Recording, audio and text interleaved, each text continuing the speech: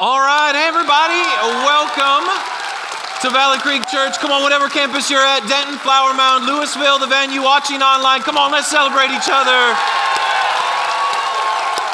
We want to welcome you, whoever you are, wherever you come from, whatever's going on in your life, whether this is your first time here, maybe you haven't been here in a while, maybe you're here with us all the time. We are so glad that you are here with us at Valley Creek, and we're starting a new series today called The Ascent. Going to new places with God. And over the next 4 weeks, I want to invite you to come on a journey with me to go to a new place with God.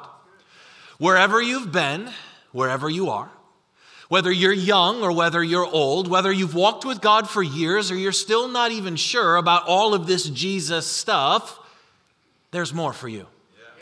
This is not as good as it gets. The best is yet to come, and it's time to go to a new place in Jesus' name. You see, I don't know about you, but I want to go to a new place in my life.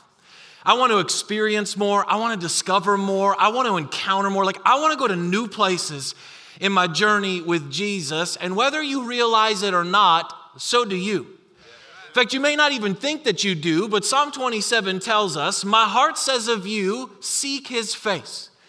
In other words, whether you even acknowledge it or not, your heart longs for the presence of God.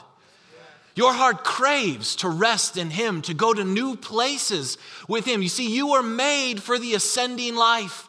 You were made to go from glory to glory and victory to victory, to go to new heights and new places. But how many of you know that doesn't just happen? That if you've ever ascended anything or climbed anything or ever seen anybody summit anything, they don't just jump from where they are to the summit. No, it's a series of simple next steps that takes them along the way. And the same is true with us in our relationship with God. We don't just jump to the summit. We go on this journey of next steps. And whichever direction your feet are pointed in is where you're going to end up going, because it's direction, not intention, that determines where you end up. This is why Jesus tells us, he says, "Come follow me," Jesus says. He says, "Hey, come and follow me one next step at a time. And if you follow me with small, simple steps, I will take you to a place that you can't even believe that you will get to." See, next steps aren't expectations to fulfill. They're discoveries to be made. And that's the journey we're going to go on together over these next few weeks. And I get it. Some of you are here and you're like, I don't really know that I want to go to a new place with God. I kind of want to go to a new place in my business, in my marriage, in school, in my finances. That's good. I totally get all that. And all of that is good stuff. And what I would say to you is, if you will go to a new place with God, you will go to a new place with everything else. Because when you go to a new place with God, you can't help but go to a new place with everything else in your life. But what happens, if we're honest, from time to time, we get lost, we get stuck, we get confused. And that's what this series is kind of about. And so the theme verse of this series is Psalm 25 that says, "Show me your ways, O Lord, and teach me your paths." Show me your ways and teach me your paths. In other words, God, would you give us the wisdom to go to a new place with you? And I'm convinced that if you'll hang out with us for these next 4 weeks and take some of the really simple next steps that we're going to lay out over this journey together, that by the end of it, you will go to a new place with God, because it is time for us to take some new ground in Jesus' name. You see, what I love about this concept of mountains is, if you'll read the Bible, all throughout the Bible, mountains are really a prophetic picture of people going to a new place with God. When God invites somebody on a mountain and they have an encounter with him, he's inviting them up a physical mountain to represent that they're going to a new place in their relationship with him. Like, if you remember the story of Abraham and Isaac, he goes up the mountain to surrender his son Isaac, and he goes to a new place of surrender with God. Or Moses, the washed out, burned out shepherd, has this encounter with a burning bush, the presence of God on the side of a mountain, and experiences restoration and finds his calling. Or how about Elijah, the suicidal prophet who's had enough of everything, and God invites him up on a side of a mountain and whispers to him and inspires Elijah to go back and live his life. Or how about the disciples who are called by Jesus up on the side of the mountain to become his 12 disciples to go and change the world? Mountains are a prophetic picture of going to a new place in our relationship with God. And whether you realize this or not, you are already a mountain climber. Like, you may not be gearing up for K2, Denali, or Everest, but you are a mountain climber. You've been climbing mountains your whole life. You've been climbing the mountain of business, the mountain of athletics, the mountain of finances, significance, influence, social media, relationships. Your whole life you've been climbing mountains. The only problem is most of those mountains are full of false summits. And they don't really deliver on what they promise, do they? And the only thing worse than not climbing is climbing the wrong mountain and getting to the top. Because who cares if you get to a top of a mountain that doesn't really matter? You know what I mean? A great example of this is the story of the rich young ruler. There's a guy in the Bible refers to him as a rich young ruler. And one day he comes to Jesus and says, "Good teacher, what must I do to inherit eternal life?" And Jesus looks at the man and he says, "You know the commandments. Don't lie, don't steal, don't commit adultery, honor your father and mother." And the man looks back at Jesus and he says, "Jesus, all these I've kept since I was a boy." And in that moment, we discover not only is he a rich young ruler, we discover he is a religious rich young ruler. Because he just said he kept all the commandments, but broke one right there by saying he actually kept them. He just lied to Jesus' face. Because there ain't no way he kept all of them. And what we realize is this man spent his life climbing the wrong mountains. He's a religious, rich ruler. He's climbed the mountain of religion. He's climbed the mountain of riches. He's climbed the mountain of power. He's climbed the mountain of work. And he comes to Jesus and he says, "Jesus, I've climbed all of these mountains, but there's still something missing." He says, "I'm empty and hollow inside, and I got flags on all the mountains of the world. I've climbed them all. I've reached the summit of every one of them, and I still don't feel like I have life. Help." And I love how it says Jesus responds to him. Jesus looked at him and loved him. Jesus sees us in our striving and our anguish, in the burden, in the pain of trying to climb the mountains of this world, and he has compassion on us. He loves us, and he sees the struggle and the difficulty and the striving that we're trying to do to get to these places. He looks at us, he sees it, and he loves us with compassion. And he says to the man, "One thing you lack. Go sell everything you have and give it to the poor. You'll have treasure in heaven. Then come follow me." In other words, Jesus looks at the man, he says, "Hey, you spent your life climbing the wrong mountains." He says, "It's time to come down from those mountains and come climb the only mountain that matters, and that is the mountain that starts with me."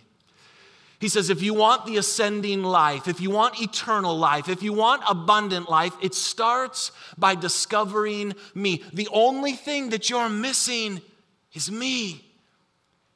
And if you will come discover me, you will go to a new place with God, and you will go to a new place in your life. And what I love about what Jesus does in this moment is that he teaches us that the ascending life starts by discovering Jesus. The ascending life, going to a new place with God, going to a new place in your life, it starts by discovering Jesus. He says the only thing that you're missing is me. And what I love in this moment is that Jesus teaches us that the foundation of the mountain of life starts with grace. The foundation of life starts with the grace of God. He says it's all about discovering me. This is not a journey of what you have to do and what you have to earn and what you have to achieve and what you have to prove. He says, no. He says the ascending life of going to a new place with God is not about what you have to do. It's about what I have done. You don't have to achieve, you just have to receive. And what I love about what Jesus tells us is that we don't have to make our way to God because God came down and made his way to us. And he invites us in on the beginning of the journey by saying, discover me and you will go to a new place with God. In fact, this is why John 14, Jesus says, I am the way and the truth and the life. No one comes to the Father except through me. Jesus says he is the way to truth, the way to life, and the way to the Father. In other words, he says he is the way to going to a new place with God.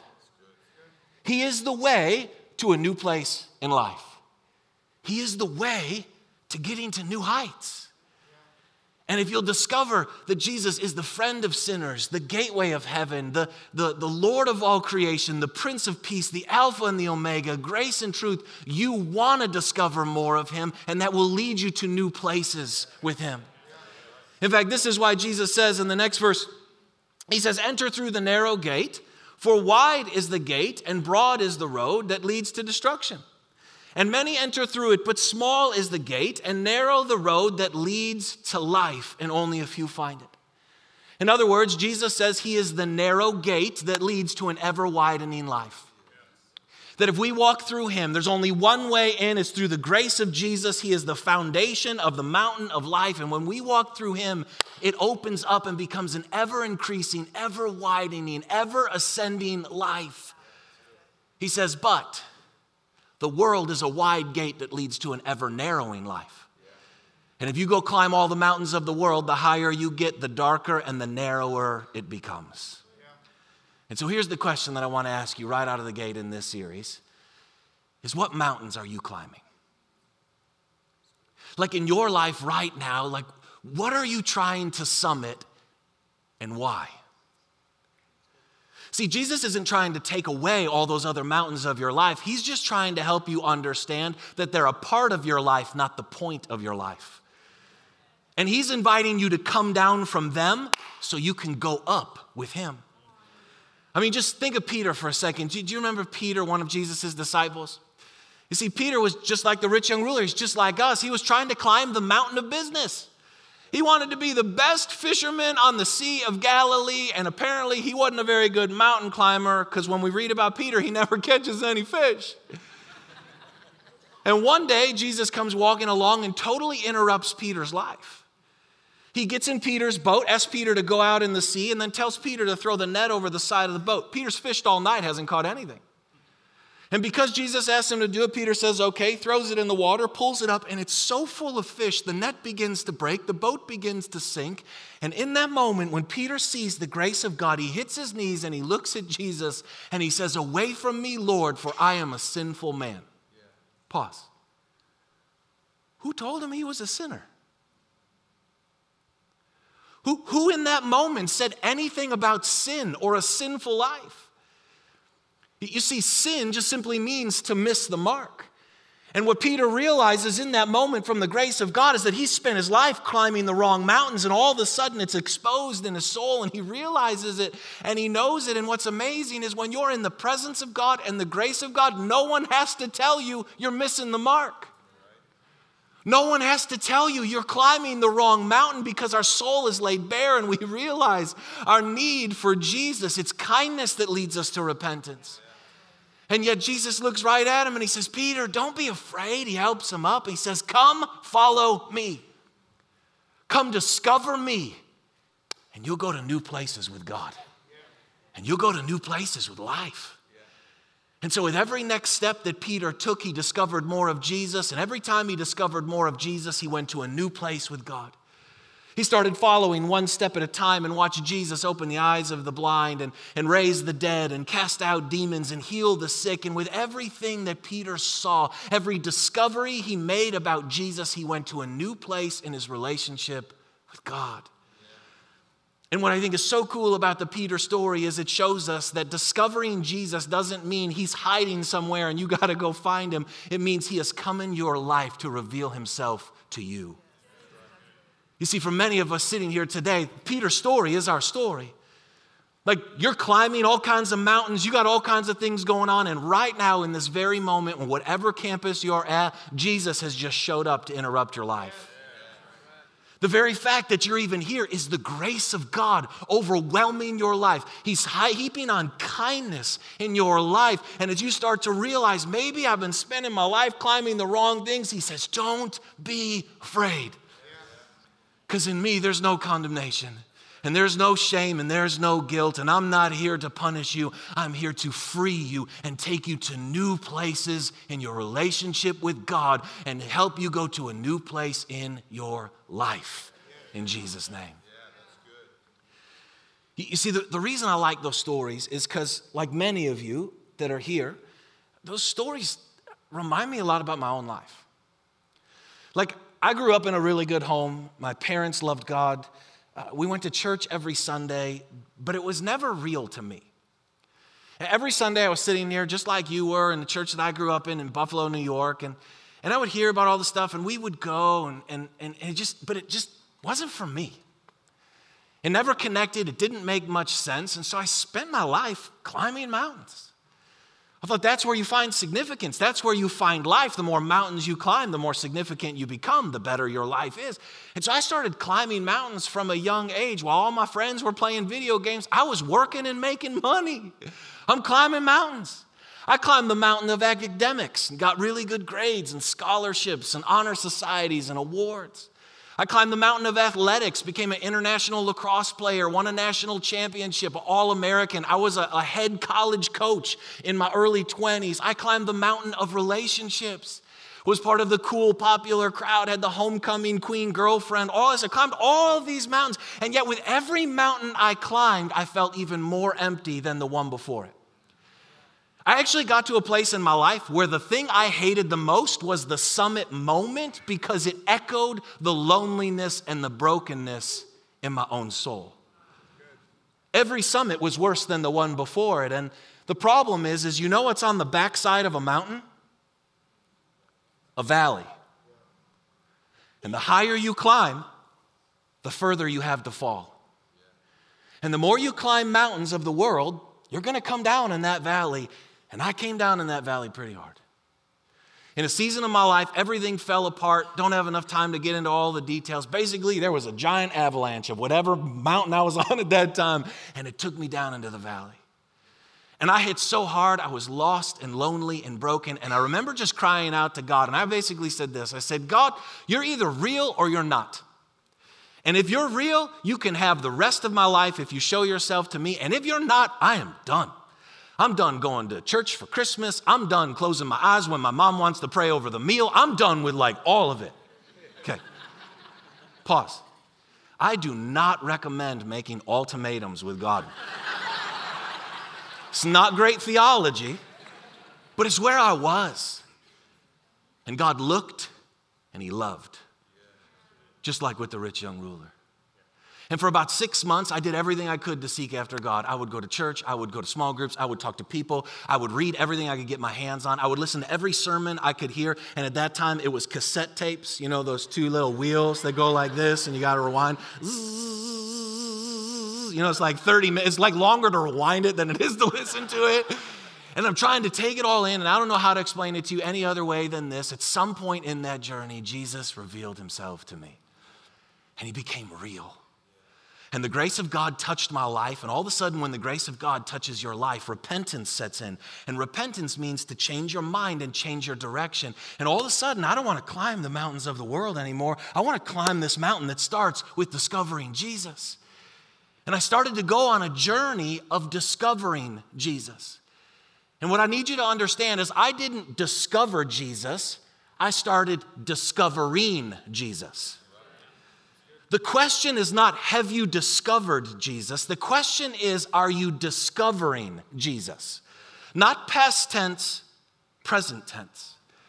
You see, in that moment, I discovered salvation, that God gave me new life and new birth. But as I kept journeying, I discovered God speaks and he wants to talk to me. And then I started to discover that in Jesus, I'm the Father's beloved Son in whom he is well pleased, with nothing to prove and nothing to earn and nothing to achieve. And then I started to discover that Jesus had restored my identity, that everything that's true about Jesus is now true of me. And as I kept journeying, I discovered that not only has he forgiven my sins, but he's credited my account with favor and righteousness. And then I started to discover that no matter how dark it is, he is with me in the valley of the shadow of death. And then I discovered that he wants to give me the keys to the kingdom of heaven. And in this season, I'm discovering that he has given me his hope to be a hope carrier in this world. See, it wasn't I discovered Jesus. It's I started a journey of ascent, a journey of discovering Jesus.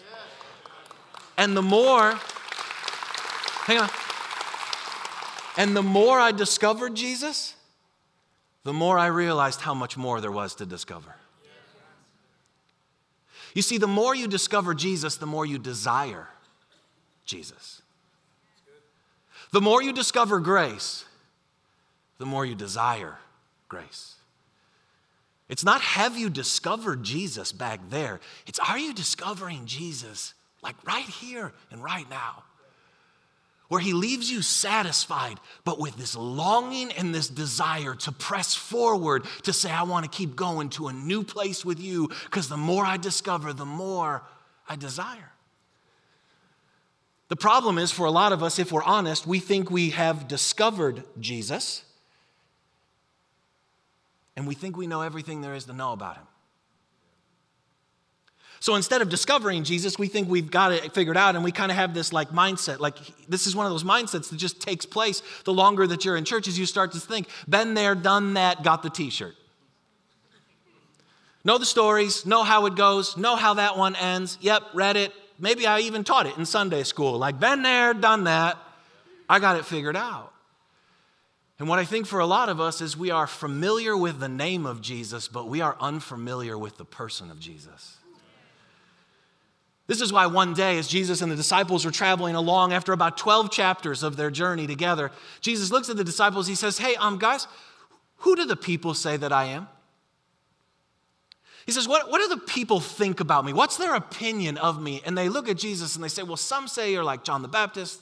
Others say you're like Jeremiah or one of the prophets. In other words, they say the people think you're a religious guy. Some people think you're a good teacher. Some people you think you're a nice man. In other words, Jesus, the people think they've got you all figured out.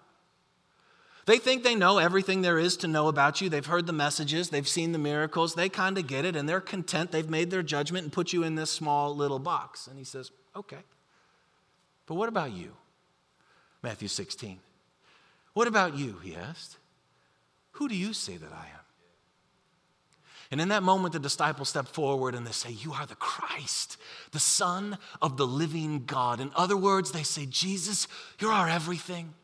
You are life, you are light, you are love. You are the most relevant thing in all of our lives.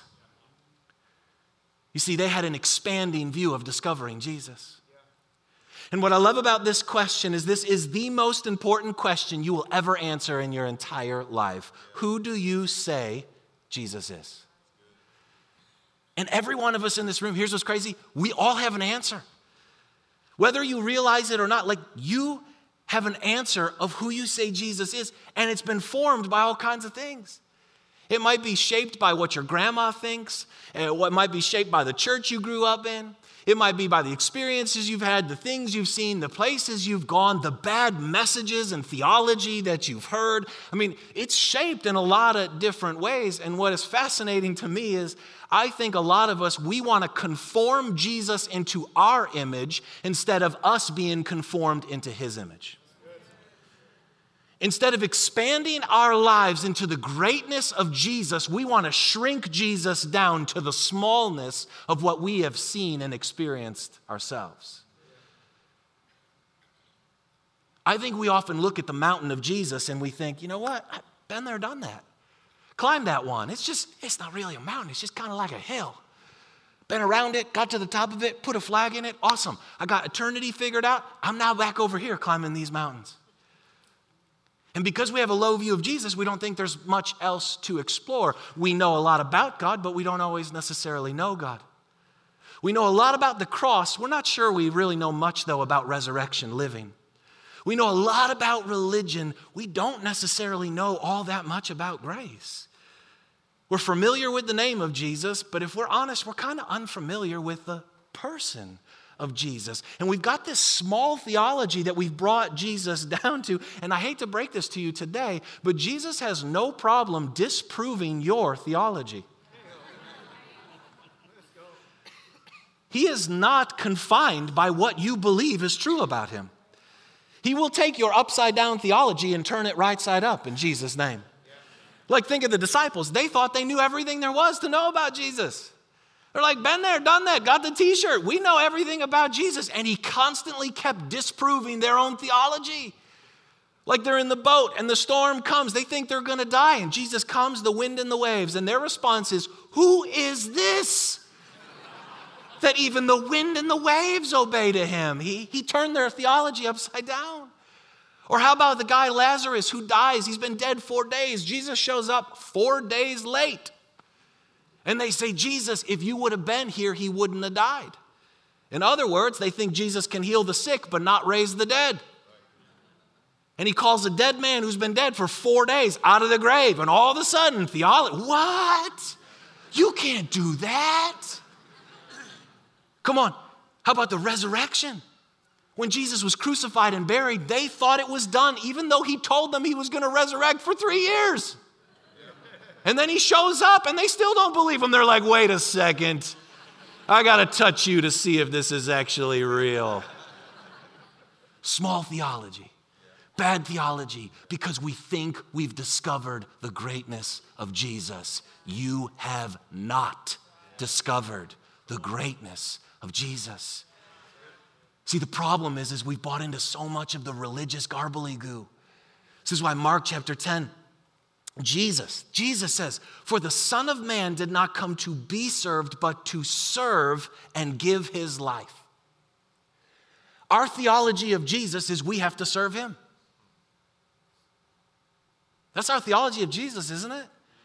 That's what grandma told you. That's what all the messages you've heard in your life. That's what you've been shamed by your friends and all these different, like that's what we believe.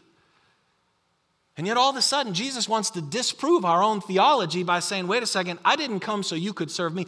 I came to serve you. I came to serve you with my grace and my goodness and my forgiveness and my power. And I came to give you my life. I came to give you faith, hope, and love. And all of a sudden, our theology starts getting disproved. Because if you think life is all about serving Jesus, you're not going to be so interested in the ascent. You're going to go climb this over here to get someone else to serve you. And Jesus is saying, hey, why don't you just come up this mountain because I already am here to serve you. And some of you, I'm like stressing you out big time. You're like, wait, we're supposed to serve Jesus. When you start discovering that he has served you, you want to serve him. And you want to serve others because you realize that's the life of freedom on the mountain of life. But it doesn't start there. See, I think a lot of us, we're hiding out on the mountain of religion, man. We're hiding out on the mountain of religion, hiding out behind our good works, serving God. And he's inviting us to come up on the mountain of life and discover good grace in Jesus' name. This is why in John chapter 4, Jesus talking to the woman at the well, he says, if you only knew who I am and the gift that God wants to give you, you would ask me for a drink and I would give you living water. He says, if you knew who I was and what I offer, you would ask me.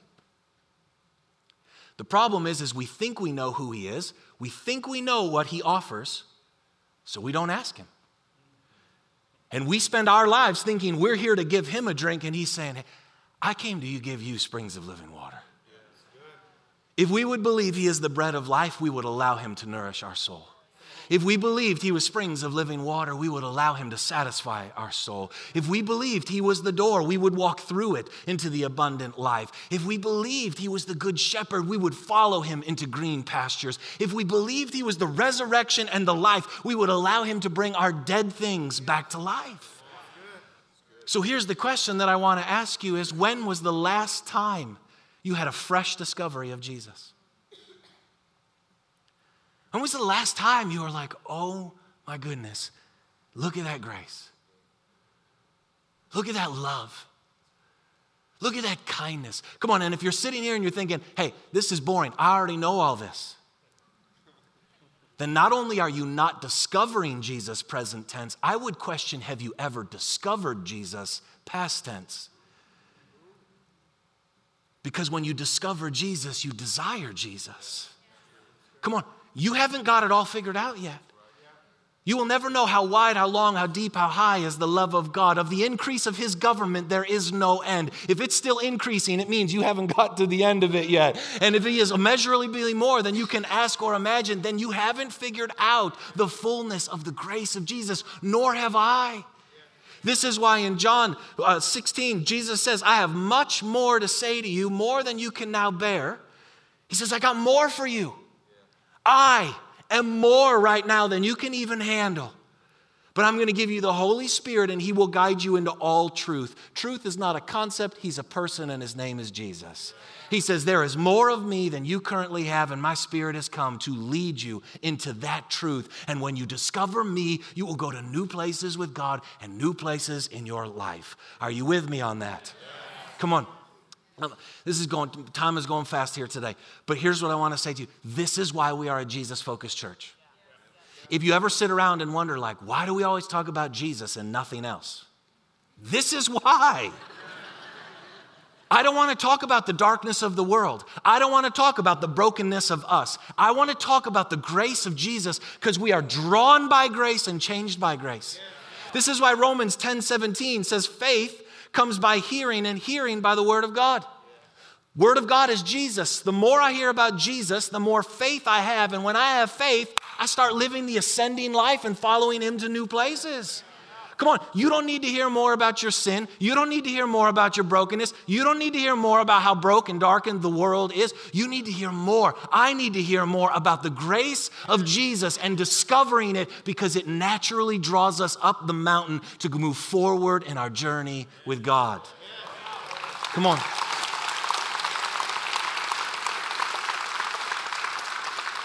This is why, next verse, this is why if anyone is in Christ, he is a new creation. Old is gone, new is come. The more you hear about Jesus, the more the old goes. The old shame, sin, brokenness, and patterns, and the more the new comes, the faith, hope, and love in Jesus' name. Are you with me on that? And so some of you are like, great, discover Jesus. That sounds awesome. How do I do it? It starts with humility. It starts with not only saying, I want Jesus, but admitting you need Jesus. And so real quick, at the end of every one of these messages, I'm going to give you 3 next steps that at some point I hope everyone in our church will take. I hope that one of these you will grab a hold of and do that. If you really want to go to a new place with God, first thing is simply this: receive salvation and be baptized. It all starts with just saying, Jesus, I need you. Acts chapter 4. Salvation is found in no one else, for there is no other name under heaven which we might be saved. Listen, salvation, it's admitting that you're a sinner in need of a Savior, that Jesus has come to help you because you've missed the mark and gone to the wrong places and gone up the wrong mountains, but he's come to save you from the sin and the shame and the guilt and the brokenness and the pain. And in the Bible, the word salvation is the word sozo. It means to save, to heal, and to make whole. He's not trying to just get you to heaven someday. He's trying to heal you and make you whole today and invite you to ascend to new heights in your life. But it starts by the humility of saying, Jesus, I need you, and then be baptized. Baptism is simply going under the waters of baptism, is representing the death, burial, and resurrection of Jesus. It's saying not only do I believe in Jesus, I identify that I have been crucified, dead, buried. My sin, my shame, my brokenness stays in the water, and I'm rising to a new life in him in Jesus' name. That's where you start. That's how you start ascending with God, salvation and baptism, which is coming up. The second thing is this: go to first step. If you want to discover Jesus, go to first step. You're like, wait a second, isn't that the 3-week class thing for the church? Yeah. First step is where we get started with Jesus in Valley Creek. And if you say, well, wait, how's that going to help me? Well, in Matthew 16, Jesus says, I will build my church.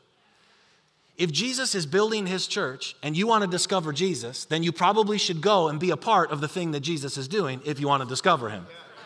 Does that make sense? Like, it's really interesting. Like, we say we want to discover Jesus, but then we actually don't want to be a part of where Jesus says he is. Crickets. Right? And this is just, listen, you need to be a part of church because that's what Jesus is saying he's doing. We're the body of Christ. If we're the body of Christ, you need to be united, committed, roots planted, growing. And if you don't like this church, then go to another church that's lifting up the name of Jesus and say, all right, I'm in it to win it. I am here because I want to discover Jesus.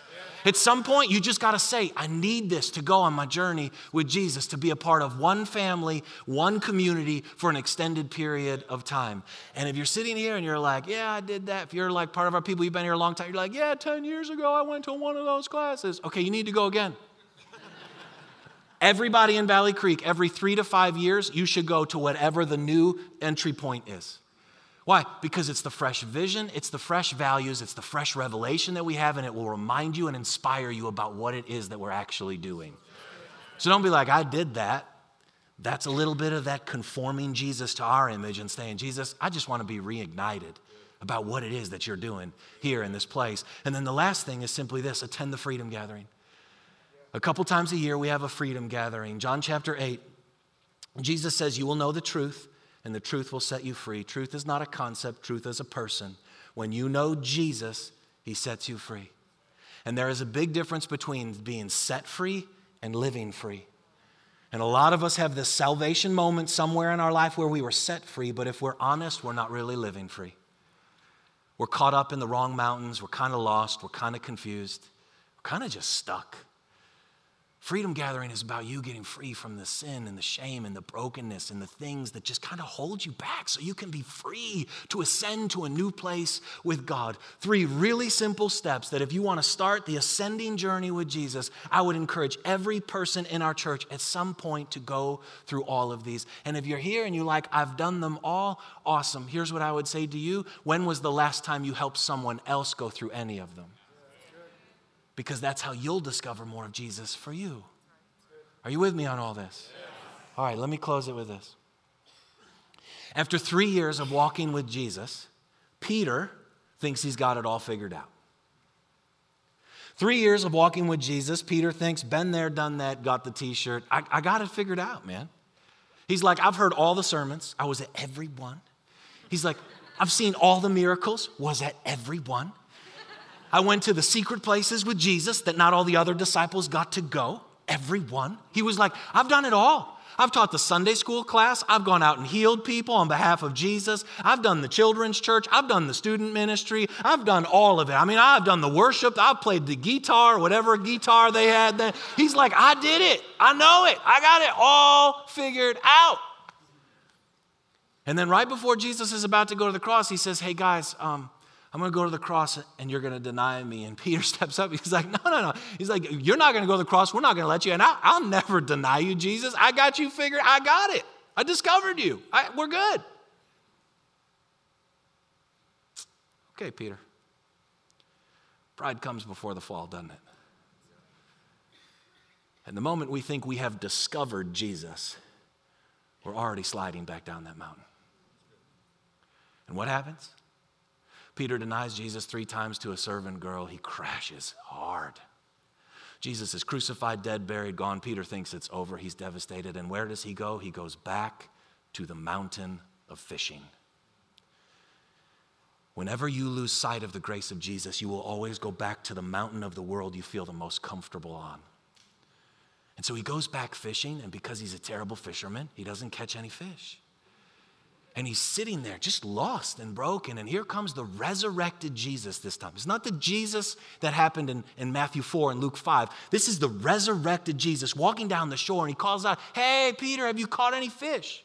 He doesn't know it's Jesus.